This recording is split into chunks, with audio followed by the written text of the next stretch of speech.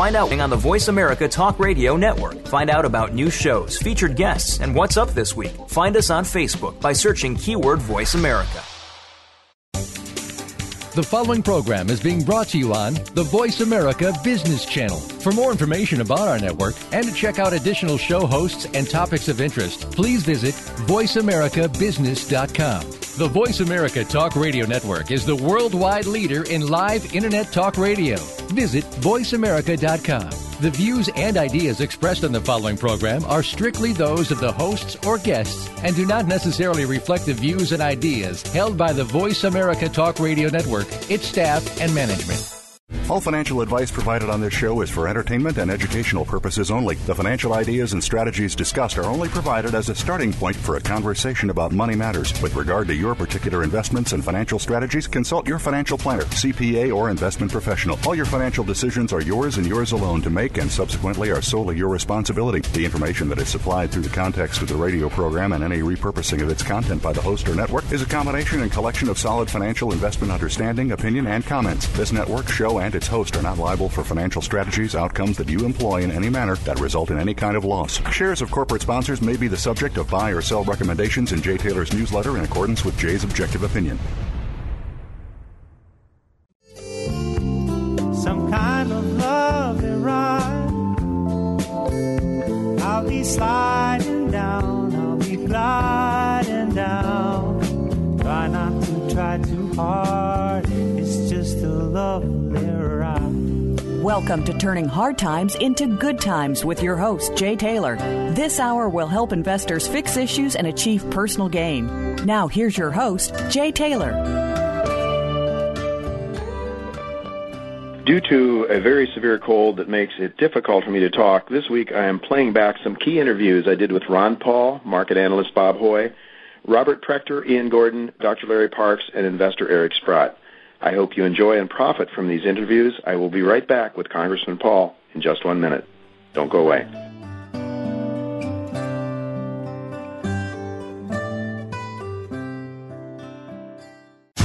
Find out which guests are being featured this week. Read our network press releases and read the blog posts from your favorite hosts. Go to iradioblog.com today, powered by the Voice America Talk Radio Network.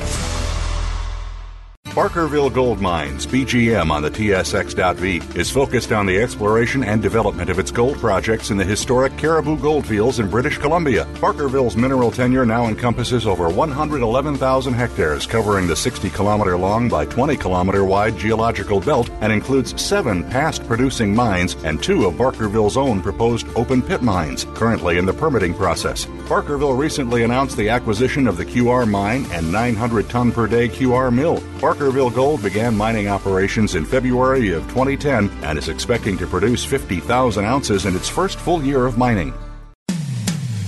When it comes to business, you'll find the experts here. Voice America Business Network.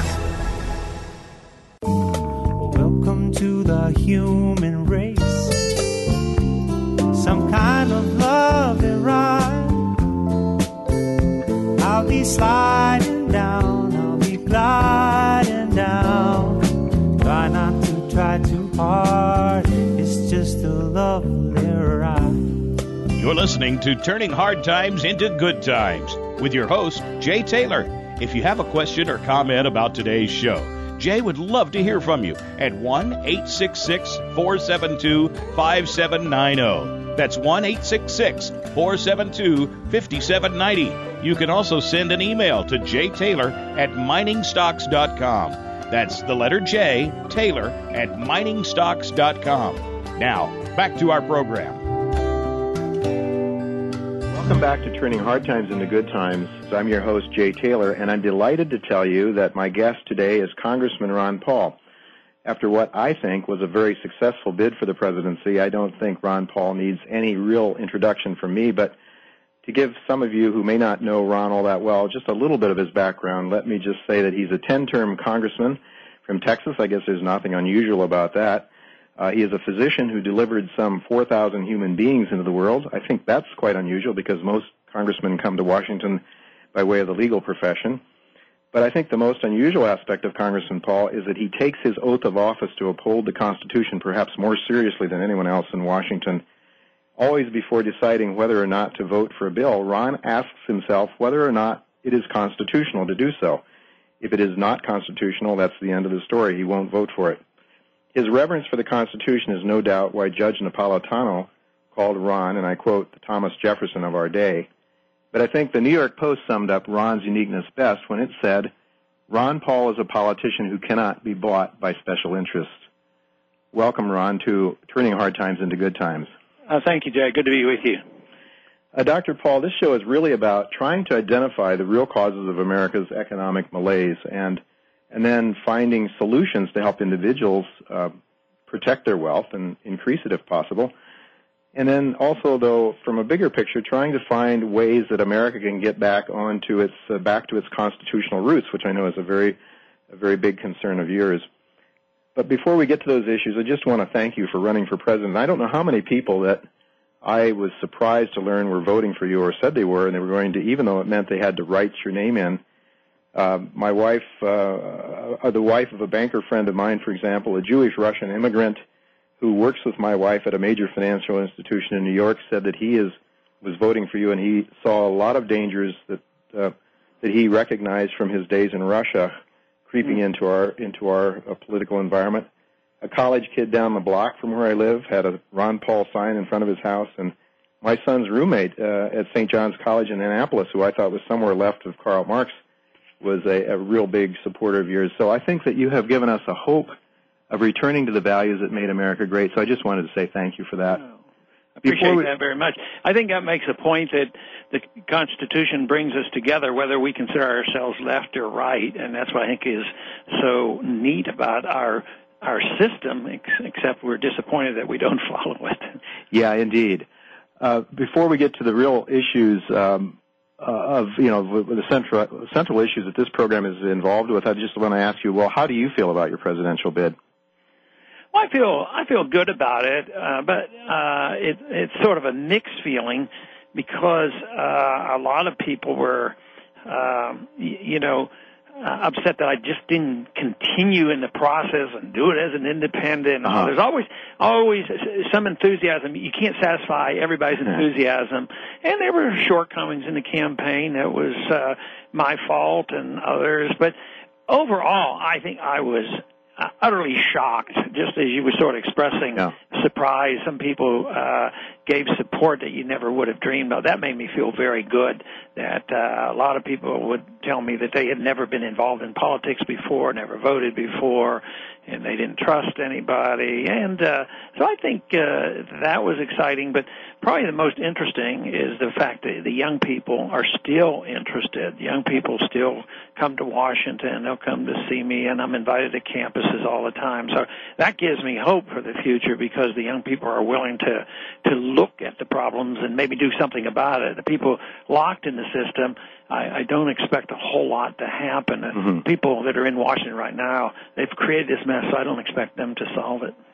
Indeed. The fact that there are so many young people, I would say the fact that you're not so easy to get a hold of anymore, Ron, and talk to. We used to talk to you, Al Corlin and I, almost every other week, and I take it as a good sign that you're very difficult to get a hold of, that you're on national television frequently, and that the word is getting out there. I think you have begun an educational process that is essential to our country if we are going to get back to the very basic values that made us strong and the freedom that allows us to be who God has created us to be with our individual talents and so forth. Well, let's jump into more of the basic issues of what this program is about. First of all, we hear comparisons these days about our current recession. Some people are even suggesting that it is, in fact, a lot of mainstream people are suggesting that what we're going through or what we're entering into could be as bad or even worse than the Great Depression. Do you think that is overstating our current crisis? No, I don't. I think that we're barely into it, and I think the bubble was bigger than ever, and it's probably something the world has never faced before because we had a single fiat currency, the dollar, that had the privilege of inflating for many, many decades, and it was used as the reserve currency. And so, therefore, we affected the whole world and caused so many dislocations. So if other countries took our dollars and believed that they were very rich and used that as their reserves, they then inflated. in many ways, China is as vulnerable as we are, although they worked hard, produced goods and services, and they saved a lot of money, but they got paid in paper. So that's worldwide, and that system has collapsed. I think the post-Bretton Woods system that, started in 1971 when Bretton Woods broke down, I think that system is done. I don't think they can repair it. They're pretending that they can. The dollar, which has been used before, is still used, and people are clinging to the dollar. But the financial system that it was based on, it's gone. And I believe that the dollar will go too at this rate, unless something is done radically to change it and to restore confidence in the dollar. But for now, it's limping along. But I think the debt has not been liquidated. The malinvestment has not been liquidated. We're doing all the things that we did in the Depression time to delay the correction. We don't believe in free markets liquidating bad debt. We just prop it up, and I think we're destined to the story of the dollar. I mean, just look at the trillions of dollars that have been created in this past year. I mean, it just can't happen. I tell people, if it does work, and I'm wrong, that means Americans never have to work again. All we have to do is get on the gravy train, pass out dollars, and tell everybody to produce for us, and we'll pay you for it. Doesn't seem logical, does it? And, PhD in economics have a hard time grasping that, Ron. My mother, who went through her sophomore year in high school, understands it. And when she saw you, some of your remarks on television, she says, Jay, he's the only one that makes any sense. So it's sort of ironic that people with the highest education sometimes have the most difficulty in grasping the most basic truths. You mentioned the post-Bretton Woods era in 1971. Of course, that was what I call Bretton Woods 2, because that's when Nixon took us off the gold standard. Initially, we had an international gold standard when Bretton Woods was first set up. Is this the first time in history that the whole world has been on a fiat system, a non-gold-backed or a non-metal-backed currency system? It's the only one that I know of, and it's and as pervasive as it has been. I don't think anything even comes close. I mean, in the very, very old days, in Roman times, and when the world was much smaller, they had a lot of disruptions, but it wasn't quite as extreme, because their inflation and distortions would become with maybe clipping coins or diluting the metal and things like that. So there would still be some metal value behind the currency, behind the paper. And this time, I guess we fooled a lot of people for a long time, but we're not fooling them anymore. So that's why people finally found that this was a total house of cards, and House of Cards has collapsed. And now we have to look for the foundation. But the dollar, which I consider a very sand-like foundation, it's not going to work. I don't think we can rebuild this on the dollar again, even though people have parked a lot of money in the dollar. I sort of think what's going on is the Fed creates trillions. We're not allowed to monitor them. They're secret. They're beyond any type of transparency or auditing by the Congress. I think they pass that money out to foreigners to prop up the dollar, to keep the system going, believing that they can rebuild this. And this week, the G20 is meeting. I think there's a bunch of them there that think they're going to patch it together just by producing more money. The IMF asked for $250 billion, and we're arguing, no, that's not enough. They need $500 billion. I mean, the whole thing just is so bizarre. That's why I just don't think the answer is going to come very quickly. Ron, the Treasury Secretary of FDR, in fact, admitted that the New Deal was a total failure. He mentioned after 8 years of FDR's policies that, in fact, unemployment was as high then as it had been 8 years earlier, and he mentioned that we had this huge amount of debt to boot. Why in the world, if we look back and at the 1930s, are we following in the same footsteps? Boy, that's the major question, and I think it comes from the delusion of Keynesians. Although Keynesian came in vogue in the 30s, the Keynesian approach of Bernanke and his talking about, to Milton Friedman by saying, you were right, Milton Friedman, you were right, the Fed caused the problem, we won't do it again. So to them, they are not repeating it. And I guess we have to concede to them that they're not repeating everything, they're just doing it more excessively. Yeah. So yes, to us they haven't changed a thing. So that's why they're inflating much faster than even though they tried to inflate a lot in the Depression, it didn't work. But they propped up prices and salaries, and they used government programs and more regulations, and just went on and on. So we're doing all those things in the government management. But the big difference is that in their minds is that they are massively inflating more than they ever did in the 30s. But to answer the question on why do governments and peoples repeat the same mistakes, sometimes that's just sort of a mystery. You'd think they'd wake up. Indeed, Ed Griffin, who is the author of The Creature from Jekyll Island, was our first guest on this series, and Ed spoke of the Federal Reserve. He said that the Federal Reserve, which was created in 1913, has certain stated purposes that have been a total failure. But on the other hand, if you look at the unstated purposes of the Fed, that is to bail out the banks and the very wealthy banking interest in the United States, it's been a total success. I know that you've introduced legislation, I think almost every term in Congress, to get rid of the Federal Reserve, in fact. And that would be on constitutional grounds, I believe. Is that right, Ron? Yeah, it would be, because it's not authorized, and it's been argued over the years. But every time it goes to the courts always rules in favor of the central bank, and that's how we got here. And the bill that I have that would get rid of the Fed, it's there to make a point.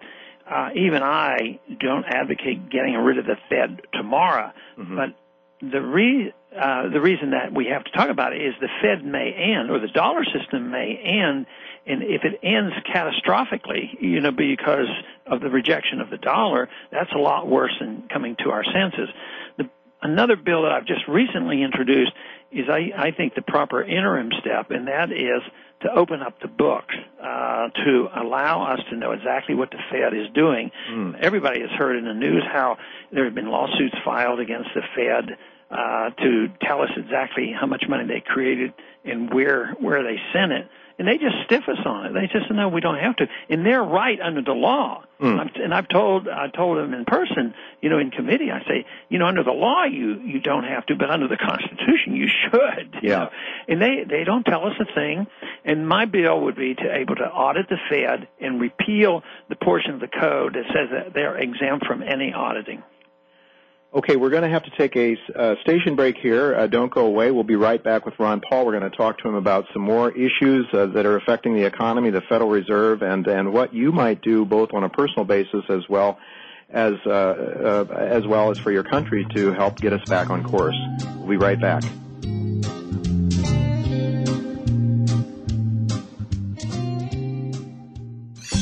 Your favorite Voice America Talk Radio Network shows and hosts are in your car, outdoors, and wherever you need them to be. Listen anywhere. Get our mobile app for iPhone, BlackBerry, or Android at the Apple iTunes App Store, BlackBerry App World, or Android Market.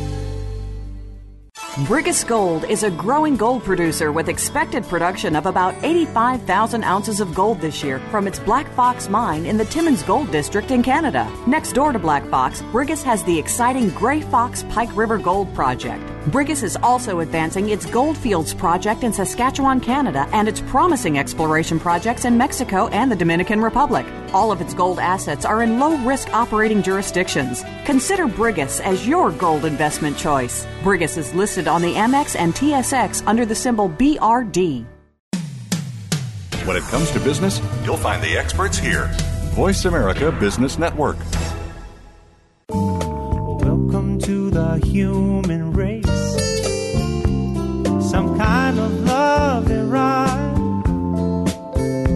I'll be sliding down, I'll be gliding down. Try not to try too hard, it's just a lovely ride. You're listening to Turning Hard Times into Good Times with your host, Jay Taylor. If you have a question or comment about today's show, Jay would love to hear from you at 1-866-472-5790. That's 1-866-472-5790. You can also send an email to jtaylor@miningstocks.com. That's the letter J, Taylor, @miningstocks.com. Now, back to our program. Welcome back to Turning Hard Times into Good Times. I'm your host, Jay Taylor, and I'm here again with Congressman Ron Paul. Ron, before the break, we were talking a little bit about Ed Griffin's views of the Federal Reserve and how the Federal Reserve essentially, based on their stated goals, have been a total failure. They were supposed to have sort of, low unemployment, be able to manipulate the money supply to keep inflation low and to keep unemployment at full levels. Clearly, we're running up against 10% unemployment now. Inflation has been very, very high over the years. The dollar's eroded in its purchasing power very, very significantly since the Federal Reserve came into being. Would you agree with Ed that, in fact, the Federal Reserve has been a failure? I mean, setting aside constitutional issues, which you've objected to the Fed on that basis. What about its practical implications? Has the Fed been a success in its stated objectives? I think you would answer no. But then what about its unstated objectives? I mean, would you care to comment on that? I guess it depends on when you ask this question. If we'd have asked this question, 10 years ago, I consider this problem that we're dealing with now the immediate problem, starting with the break of the NASDAQ, and we really haven't had any real growth since then. You're talking about 2000, when the NASDAQ was at 5,000 and it slipped down to about 1,000. And never recovered. But, right. At that point, they had the recessions coming and going, and there seemed to be a lot of wealth in the country. And they say, well, see, we achieved our objectives. Unemployment is low, and people are wealthy, and we all have fancy televisions, all that. But I would say that would be an illusion, and it wasn't. It was almost in spite of the Fed, because it was deceit in the sense that people were willing to loan us money. We became, as a consumer nation, we went into debt. But then those of us who understood Austrian economics knew that it was an illusion. It was all based on debt, and it was all based on a financial bubble. So I would consider them completely a complete failure. Mm-hmm. That if it appeared that they were successful for a while, even this whole idea of the lender of last resort and all, it's proven that they just can't do it. I mean, they are the source of a great deal of evil. I mean, not only financial but political evil. Just think of all the things politicians have been encouraged to do because they knew the Fed would back them up. And, whether it's fighting wars overseas or welfare system runaway here at home, all the things that we do, it encourages big government, and that's the undermining of liberty. So I consider that those individuals who understand it, and when other people wake up and realize what's really happened is that our freedoms have been undermined, you can lay a lot of the blame at the door of the Federal Reserve System for this. Well, Ed Griffin suggests that, in fact, the unstated goals of the Federal Reserve, and I'm not sure if you can comment on that if they're not stated, but the unstated goals of the Federal Reserve were essentially to bail out the bankers. We know that in 1907, J.P. Morgan bailed out the banking system, didn't like to do that very much, and really wanted to socialize the risks of the banking industry. And so from that perspective, Griffin believes that the Fed has been a tremendous success. Well, certainly we're seeing the taxpayer getting hit really hard, and not only now, but far more in the future, to pay for these trillions of dollars that are being created out of nothing to bail out the system. So do you have any comments on the Fed? Yeah, well, I have a little more trouble outguessing all their motives. Yeah. And especially since it's over a long period of time, the Fed came into existence in 1913. The evolution from 1913 up to 71 was not, all of a sudden. It was gradual. They'd change reserves. They would go to Bretton Woods, and then that would break down. So I don't know, even if those were the unintended goals stated in 1913, most of them weren't around to find out whether it was going to work or not. But I see it more based on bad ideas. I think there's a lot of people who are well-intended, but there's a lot of people also that want to bail out, and believing and then they rationalize and say, yeah, we got to be taken care of. Why do we pass all this stuff in Washington? And do the liberals always preach that you want to take care of rich bankers on Wall Street and all? No, they don't preach that at all. Yeah. But all of a sudden they say, well, you know, the little guy's going to be hurt too. We have to keep the system together. So I think the greatest harm has been just people who have really misunderstanding of how this works, and that just invites people who will manipulate the system and to their benefit. Not necessarily evil intent, but just a misunderstanding to a great extent. I think I would agree with that, because I certainly know a lot of people on Wall Street who are not bad people per se. They definitely believe that this is the right policy and it's for the good of the nation. If my neighbor's house is for sale and nobody buys it, why, if he can't finance the mortgage, then it's better if the government socializes it so that my house values don't. Well, Jay, I bet you've run into people who have been in banking business. I know I have. If you talk to them about monetary policy and the Federal Reserve and the financial system, they hardly know anything about it. But they're technicians. They know how to take deposits and shift things around, but they're really not much into how fraction reserve banking is undermining the system at all. They're just very good technicians rather than understanding how international banking really works. Right. I'd like to switch a little bit to more investor-related questions. As one who picks stocks and tries to do well for my own family and for my subscribers to my newsletter, one of the main concerns I have is whether our system is inflating or deflating. We've seen quite a bit of deflation in the financial assets. I mean, a lot of deflation in the financial assets, with the Dow below half of where it was at its peak. At a dinner in San Francisco back in November 2007, I recall asking both you and Mark Faber whether we might get another Paul Volcker at the Fed as we had in 1980. I mean, that's when the system was still inflating back there in 2007. Volcker slowed the money supply drastically, such that my first mortgage back in 1981 was a 17.5% mortgage. Both Mark and you thought that was politically impossible, that we weren't going to see another Paul Volcker rise anytime soon. So do you still see rising levels of inflation as inevitable at this stage, or is it possible that the deflationary forces may be so strong that they simply cannot be overcome for quite a while until massive amounts of debt is written off of the books, as in fact happened in the 1930s? We went from 1929 until World War II essentially in a depression, and I would argue that the World War II, maybe, some people argue that was the effective stimulus that caused us to grow again, but I would argue that the main thing that took place during that time was that massive amounts of debt was worked off the books, and that made it possible for regrowth of the economy. What are your thoughts? Are we destined to have a lot of inflation? And if so, how soon might we see that? Yeah, I think conditions are a lot different. I think you're right that debt was liquidated during the war, but after the war they cut spending by 2/3 and taxes by 1/3, so that had a lot to do with it too. But the liquidation debt was important. I think the reason why we have this continuous debate is even within our own camp, we have different perceptions of what we're talking about when we talk about inflation or deflation. And I take a very strict definition of it, and I just look to the money supply. And the consumer price index sometimes goes up, sometimes goes down with inflation. During the 20s, and there was no price inflation, but there was a lot of inflation because the money supply was going up and there was a distortion. But no, I don't think too many people who are believers in inflation are too shocked or are surprised to see tremendous amount of liquidation of debt, which to some people they call that deflation. Mm-hmm. But now if Bernanke had not really pumped and just allowed bankruptcies to occur, then the money supply might have shrunk, which it did, to a degree in the Depression. But the money supply is not shrinking, but people are feeling less rich. Their wealth has been shrinking, but they weren't all that wealthy to begin with. So I would say we have inflation. Soon prices will start rising. Prices are rising in medical care and food right now. So I expect inflation to continue, but there certainly is deflation of value in the financial instruments.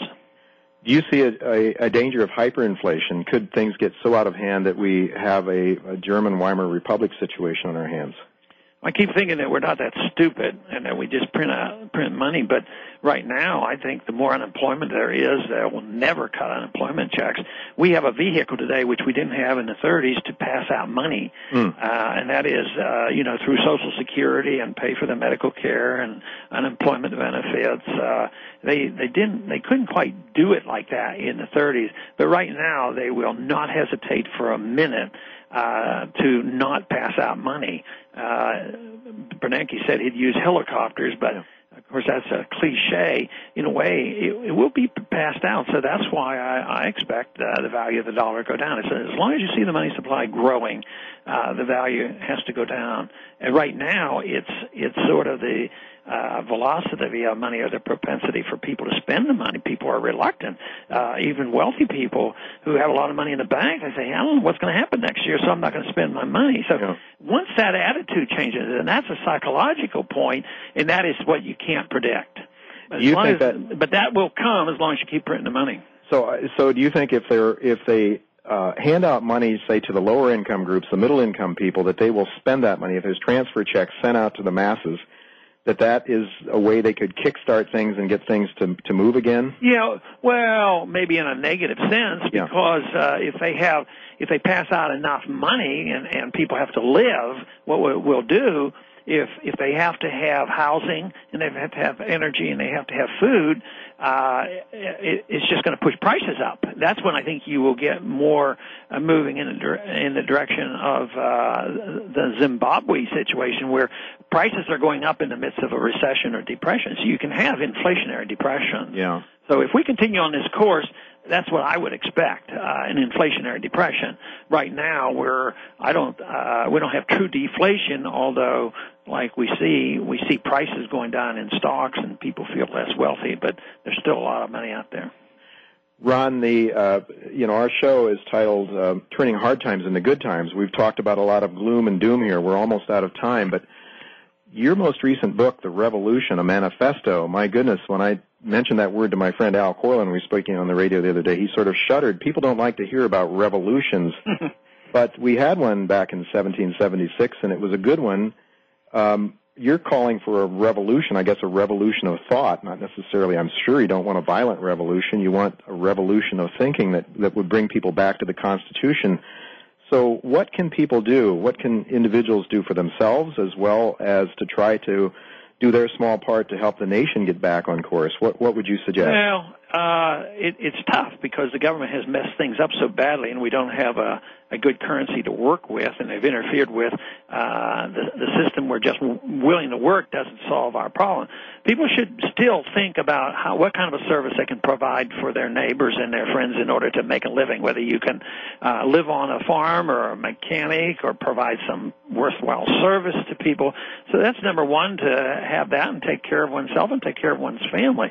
My second on the list is really trying to straighten out the mess. I've invested a lot of time and money and energy into saying that if we do the right things, we don't have to worry about these kind of problems. And that, of course, is education. But then other people have to try to protect against inflation, and they can't, if they can't change the government overnight, which we can't. Then I say, well, if I personally believe the dollar's going down, I think people should own real hard assets, and I believe this for a long time. So I've been buying gold and silver since gold was $35 an ounce, and there were a few years where it didn't look like it made a lot of sense. But when you think about the last 100 years, it used to be $20 an ounce, almost $1,000 an ounce. So I would say the trend is pretty definite. I had somebody from the House floor the other day come over and said, "Tell me what to do, Ron. What am I supposed to do on my investments?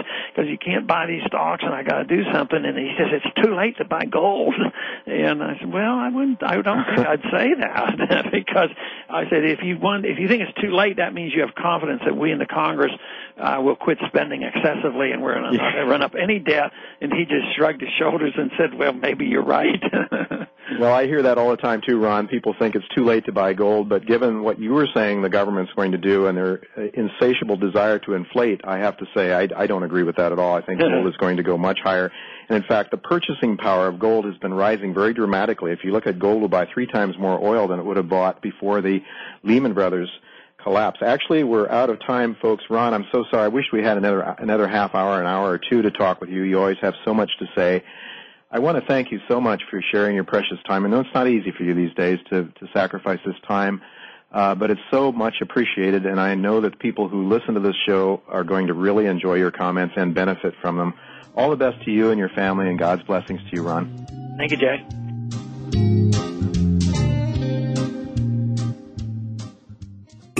Find out what's happening on the Voice America Talk Radio Network by keeping up with us on Twitter. You can find us at Voice America TRN. Crocodile Gold Corp is a new gold producer with Bite. Our operating gold mines are in the Northern Territory of Australia. Crocodile Gold plans to produce 100,000 ounces of gold in 2010, increasing to 200,000 ounces of gold in 2011. Crocodile Gold has significant exploration upside on its expansive land package of 2,500 square kilometers. Please visit our website at www.crocgold.com for more information. Don't let this snappy opportunity pass by. From the boardroom to you, Voice America Business Network.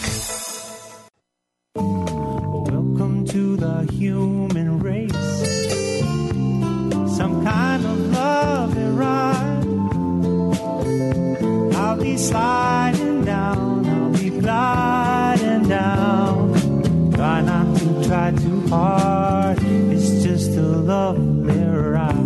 You're listening to Turning Hard Times into Good Times with your host, Jay Taylor. If you have a question or comment about today's show, Jay would love to hear from you at 1-866-472-5790. That's 1-866-472-5790. You can also send an email to questionsfortaylor@gmail.com. That's questions, the number 4, Taylor@gmail.com. Sign up for Jay's newsletter, Jay Taylor's Gold, Energy, and Tech Stocks at www.miningstocks.com. Now, back to our program.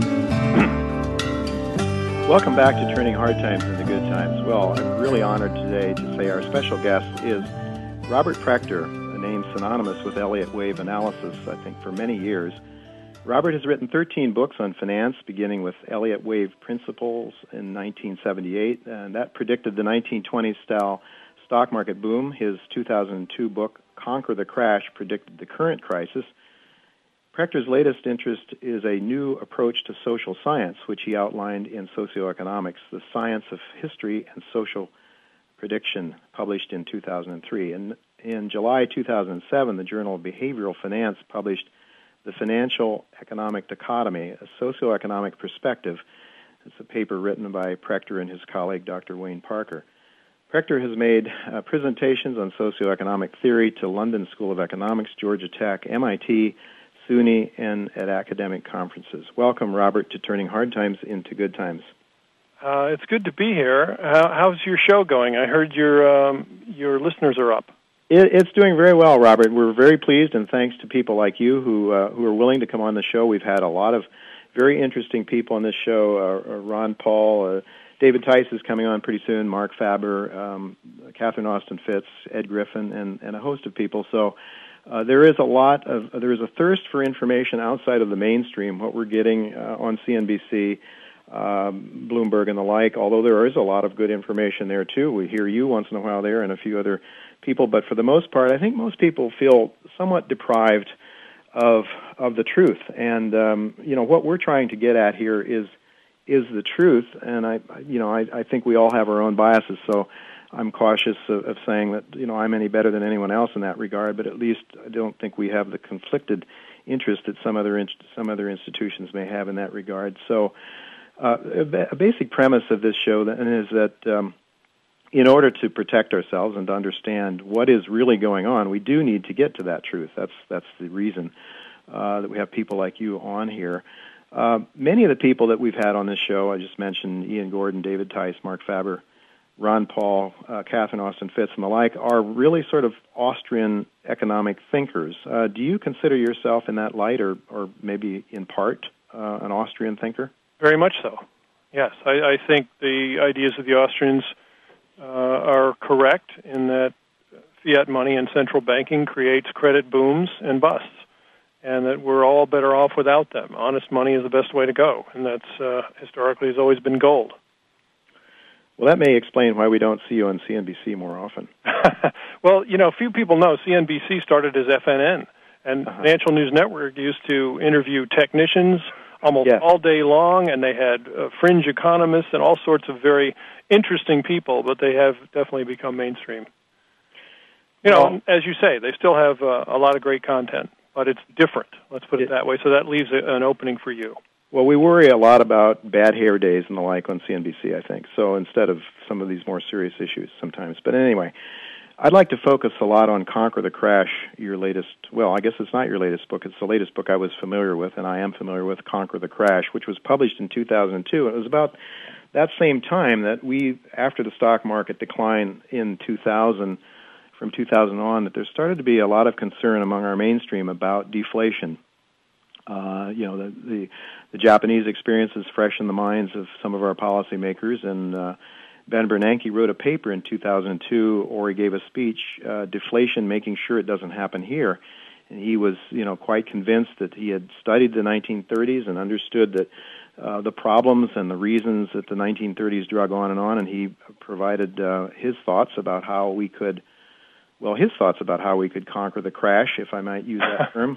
No, he was going to prevent shower more money into the economy and using helicopters if necessary. Well, you obviously, I don't think, as an Austrian thinker, really buy into that notion.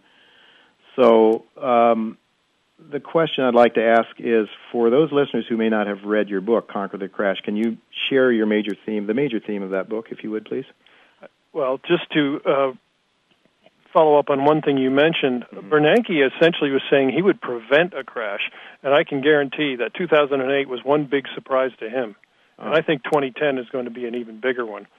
But the theme of my book is very simple. I think that markets move on waves of optimism and pessimism, that this social mood, the fluctuation in social mood, essentially govern the characteristics of social behavior, and that's behavior in all kinds of realms, the financial behavior, people buying and or selling stocks, the economic realm, people in an uptrend in positive mood will expand their businesses, and you'll see the economic numbers get better. The opposite happens on the way down. It also shows up in fads and fashions and movies and television themes and all kinds of other areas. If you can get a good handle on when people are extremely optimistic, you can get a feeling that you're near a top, and when they're extremely pessimistic, you're near a bottom. But even more important, the model that we use was developed by Ralph Nelson Elliott in the 1930s. He was the man who first said that financial prices move in fractal form. In other words, the same structures that happen on the very short term happen on the intermediate term and the long term. And the reason I wrote Conquer the Crash was in 2000, we completed, or the stock market completed, a series of waves all the way from the depression lows of 1932. And it meant that we had reached a peak of optimism going back seven decades. That's a very long time. It said we're going to have a commensurate bear market. It took a long time to get going because of our fiat money that clouded the issue, but I think it's well underway and has been actually for 9 years. So you see a cycle similar to what our grandparents went through in the 30s, exactly. A down cycle. Although this one's bigger. One thing about cycles, the Kondratiev cycle, for example, doesn't really distinguish in terms of degree. Everyone is described roughly the same. And at least with Elliott waves, you get an occasional idea that one will be larger or smaller than another. For example, the very late 1800s, there was a Kondratiev low, but it was very mild because in wave terms it was near the end of a third wave, and in the middle of a very large advance. It was not very large degree. The early 30s was much larger degree, very much like the early 1840s. This time around, it's the same degree that accompanied the collapse after the South Sea bubble.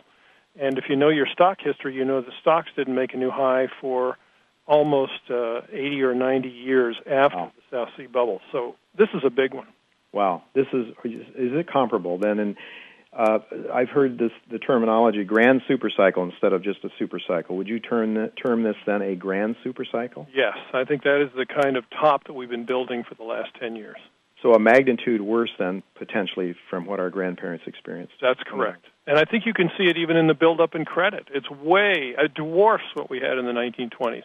the extremity in overvaluation in the stock market dwarfs the 1920s. At the top day in 1929, the Dow yielded 2.8% in dividends.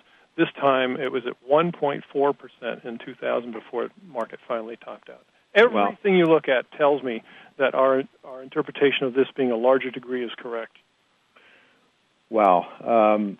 Well, you do pay a lot of attention to valuations in markets and moods, as you said, and I guess you're looking for, to counter those moves so that when people get overly optimistic, you're looking to short the market and vice versa. But in Chapter 6 of your book, you talked about valuations using tools like dividend yields, PE ratios, book value, etc. And you really discussed the significance of high stock market valuations. And in that chapter, you also showed a couple of charts that demonstrated recent stock market valuations were in extreme high levels compared with the past. In fact, the stock market was valued at a level that was roughly 3 times the level of the Dow before the 29 crash. I guess that's basically what you're just saying. Right. In dividend terms, even in PE terms, and of course the PE today is even higher. Well, we've had 2 major stock market declines since 2000. Given those declines, you're still seeing that, though. Even at this point in time, we're still very, very overvalued. Tremendously overvalued. The optimism on an intermediate term basis is, again, extreme. So I think this is the 3rd top in the last 10 years. Well, applying those same yardsticks, then, so where do we go from here? I mean, the markets generally overshoot on the upside and undershoot or overshoot on the downside as well, do they not?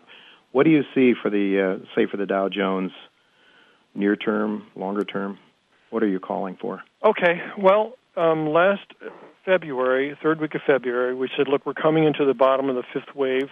This is going to complete the first wave down on a major trend.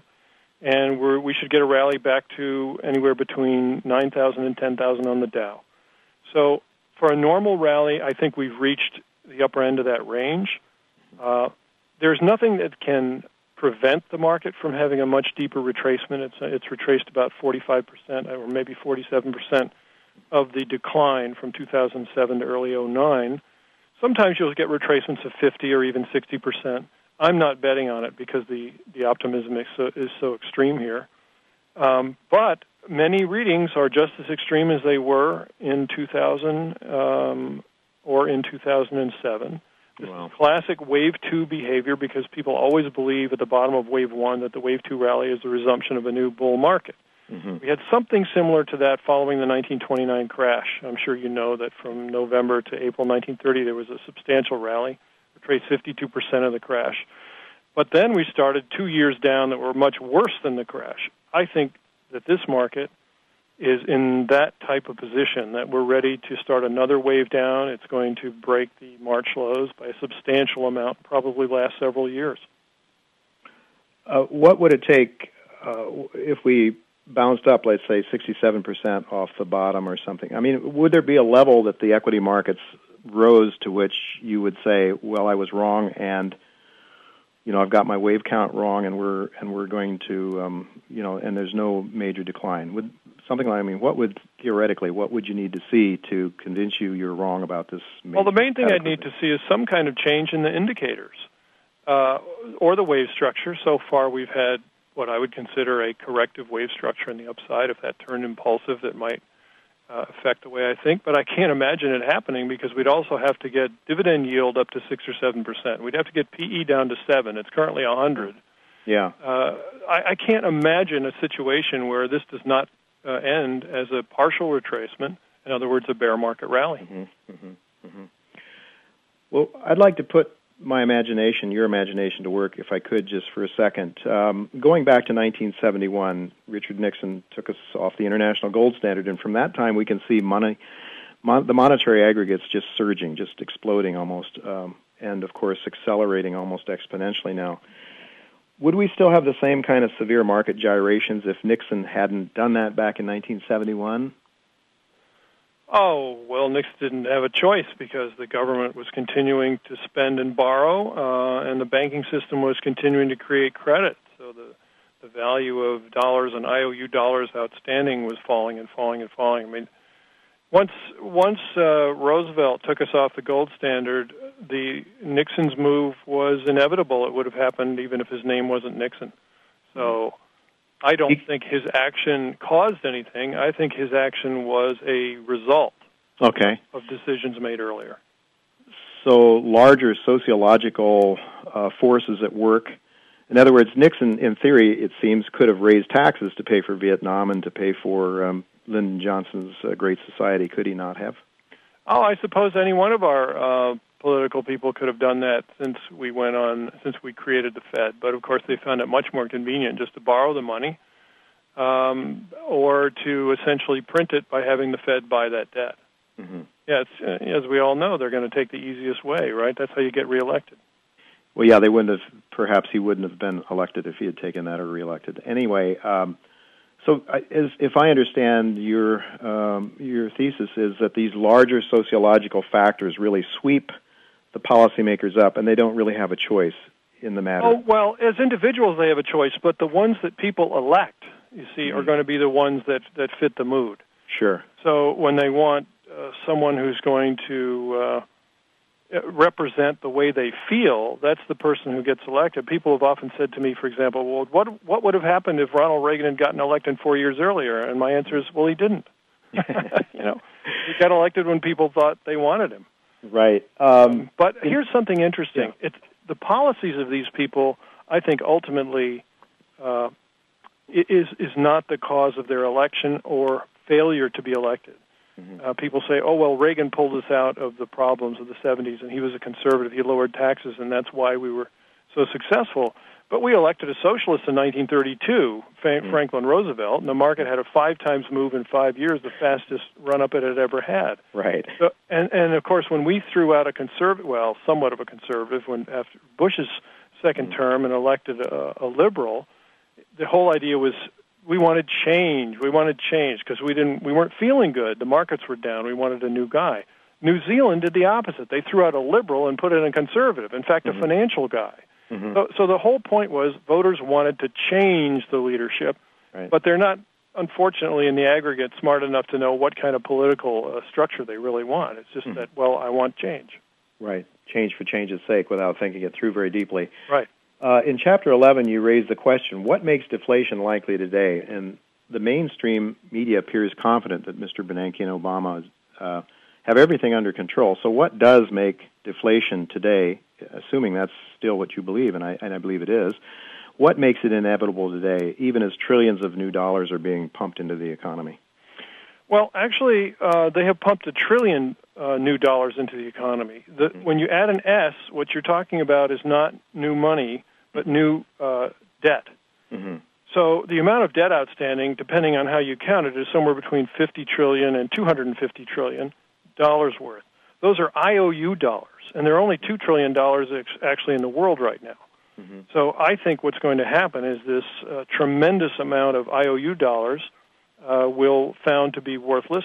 People will not be able to scrape up the actual dollars to pay off these debts.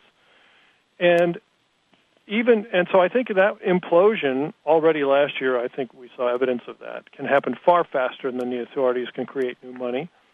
And not only that, but as debt is destroyed, even if people say, oh, well, they're going to monetize a lot of this debt, that still is nothing but break even.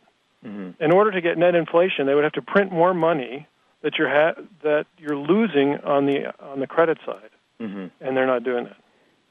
So, and I don't think they will either. It seems as though, I mean, in theory at least, you could just simply hand out huge amounts of money to the lower and middle classes and just let her rip and overcome. Yeah, but where do you get it? What they've been doing for the most part is they're either borrowing it, which means they're pulling it out of the banking system and pulling it out of other investors. Couldn't you literally just print it and hand it out? Yeah, but they're not doing that. No, they're not doing that. No. You don't think there's any chance they would do that? Oh, there's a chance, but the government is always late. The mm-hmm. government has never anticipated a problem in its history. Yeah. It always reacts. Remember the laws they passed in 1934 that were to rein in the banks and straighten out the brokerage firms? Mm-hmm. The entire collapse was over. Even the depression had already hit bottom. And finally, 2 years later, they put out, let's fix the crash. Mm-hmm. Well, hey, man, it's too late. It's over. So by the time they get around to figuring out that they need to print actual dollars, I think the deflation will have run its course. I think the swiftness of it is going to shock people, and I think we'll find out the FDIC cannot handle 2,000, 3,000 closed banks at the same time, and it's going to be a real mess. And that's why I'm recommending that people get whatever money they have outside of the banking system, for the most part, and either into safe U.S.-only money market funds or liquid banks overseas, private banks overseas that have not gotten caught up in issuing so many mortgages. And as I said in Conquer the Crash, some gold and some bags of silver coins as well. And that's it. You want money. You don't want investments. Do you provide some of those ideas in your newsletter, Robert? Sure. Oh, every month. So we'll correct me if I'm wrong, but I believe you're bearish on gold, perhaps, and I would like to ask you in nominal terms or in real terms. In other words, in theory, it's possible the price of gold could go down, and yet its purchasing power still increase. But you have a reputation, I think, for being somewhat bearish on gold. Is that so? Yeah, and I'm pretty proud of that because for 30 years, 29 years, it hasn't gone anywhere, net. There was so many better things to do with your money since 1980. Sure. And silver, of course, you've lost money in dollar terms since 1980. It's probably the worst investment there's been in the last 29 years. So I think that's been the right stance. Now, in late 2001, I turned bullish. In fact, on the bottom day, I printed an article by Barron's that was bearish across the board. Now, I didn't stay with that as long as I should have. And in Conquer the Crash, I said, look, you want to own some gold, and you want to own it now. I think it was still in the 300s at that time. But I wasn't, someone who said, look, you want to put your whole portfolio into gold. It's all a real money game. And the reason is that when this deflation really gets serious, people are going to sell everything in order to raise the dollars they need to pay off their IOUs. And the time to buy gold is when people don't want it, as in 1999 or 2001. Today, everybody thinks gold is a great investment after it's gone up 4 times in value. We've got 91% of traders bullish on it. Only 3% of the traders are bullish on the dollar. I think we're going to have a giant move in the other direction in both of these markets. Well, that's very interesting, Robert. You mentioned a few minutes ago the Kondratiev cycle, and I have a very good friend on the line with us here today. He is Ian Gordon, who was mentioned in your book, Conquering the Crash, and Ian is known for his Kondratiev work, and so I'd like to ask Ian if he has a question or two for Robert. Ian, are you there? I am. It's a great honor to be here. Well, it's Robert, great to be talking to you, and I bet I can anticipate your question. Talk. I'm a big believer in your work and a subscriber to your letter. I just bought your latest book, Chronicles of is it Chronicles of the Crash? The Mania Chronicles. Yeah. Anyway, I think one of the things I've done in the Kondratiev cycle is to show that gold doesn't work in the autumn of the cycle because stocks do, and that in the winter, I believe gold works because nothing else really does, because it works really in the form of cash. Could you comment on that? Yes. First of all, we agree that what people want in the winter portion is cash. They suddenly panic about everything else, and they realize, oh my gosh, I'm really truly broke. I need to save. I need to get money somehow. Now, what's interesting to me, or at least my view of things, is we haven't really tested the current system. This is the first time we've had only fiat money. Back in the early 30s, we had a fixed dollar and a fixed price of gold. In prior Kondratiev wave bottoms, such as the 1840s, 50s, and again in the late 1800s, we only had one money, and it was defined as a certain number of grains of gold. That's what the dollar meant. So gold did well because it was our money during those periods, and gold did well in the early 30s because it was fixed by the government. It was the only investment that was not falling because the government said, we're going to guarantee its price at $21.67 per ounce. Today, the government does not fix the price of gold. So to me, it's trading in the free market at a completely worldwide determined fair value. So whatever gold is right now is what everybody thinks it ought to be worth. So the question is, are people viewing gold more and more as money? And I think they're beginning to do that. Or are we so stuck in a fiat money system that gold is going to be one of the items that people reluctantly sell, but nevertheless sell when the deflation is on. And I'm of the latter mind. I think that people have lived in a dollar world or a yen world or a euro world, and all of their finances, everything they owe, the contracts they have written, for example, all say, you must pay me in dollars or one of those other currencies. This is what we have a shortage of and what people are going to be trying to get at all costs in order to pay off these debts, and what the creditors are going to demand, because they can't demand gold from anybody. They can only demand the dollars. Mm-hmm. So people are going to have to get them, and we have $1 trillion in cash currency, and we have $1 trillion in reserves that the Fed has created in the last, 8-9 months, which is a tremendous amount of new money, but still is very, very small compared to the amount that everyone owes each other. So I still think that in the worst of the deflationary period, gold will go down. But I have said many, many times it's going to go down way less than stocks, way less than most other commodities, because it has gone up the least in this cycle, number one, and number two, because it is ultimately money. It's the only money, and some people who are wealthy enough are going to be moving their money into gold. So I'm in favor of having some. Mm-hmm. I just disagree with the people who say it's going to go to $20,000 an ounce because we're going into hyperinflation. I think we're going into deflation. Very good. That's a good point. And actually what I hear you saying, I think, is that gold in real terms and its purchasing power could actually increase vis-a-vis most things, but I guess you're believing that paper or cash will be stronger than gold then. Exactly, for a period. Now, gold has been stronger during this reflationary period. Mm-hmm. It had a setback when everything else crashed in 2008. And I think that proves my point, because when we got into real deflation, gold went down. It didn't go down much because it didn't go up. Like platinum went up 7 times, and copper went up 7 times, and uranium went up 20 times, and oil went up 14 times. Gold only went up 4, so it came down less. It's now the only thing in the world at a new high, and I think the reason is that because it didn't get so bulled up during that superinflation in the middle of this decade. But you know what? Time will tell, and it's fine to own. I'm an advocate of gold. I like it. I just want to buy it at the best possible price.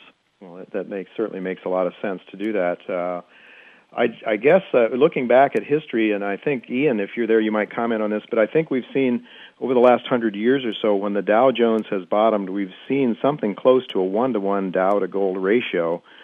So I'm just wondering if there might not be some more upside, and I guess what you're suggesting is compared to stocks, there could very well be some more upside for gold. Ian, are you there? Yeah, sorry. What are your thoughts, again, Ian? We've had this 1-to-1 ratio of Robert, gold. that I'm a little more bullish on the stock market than you are because I've got Dow 1000 as my target.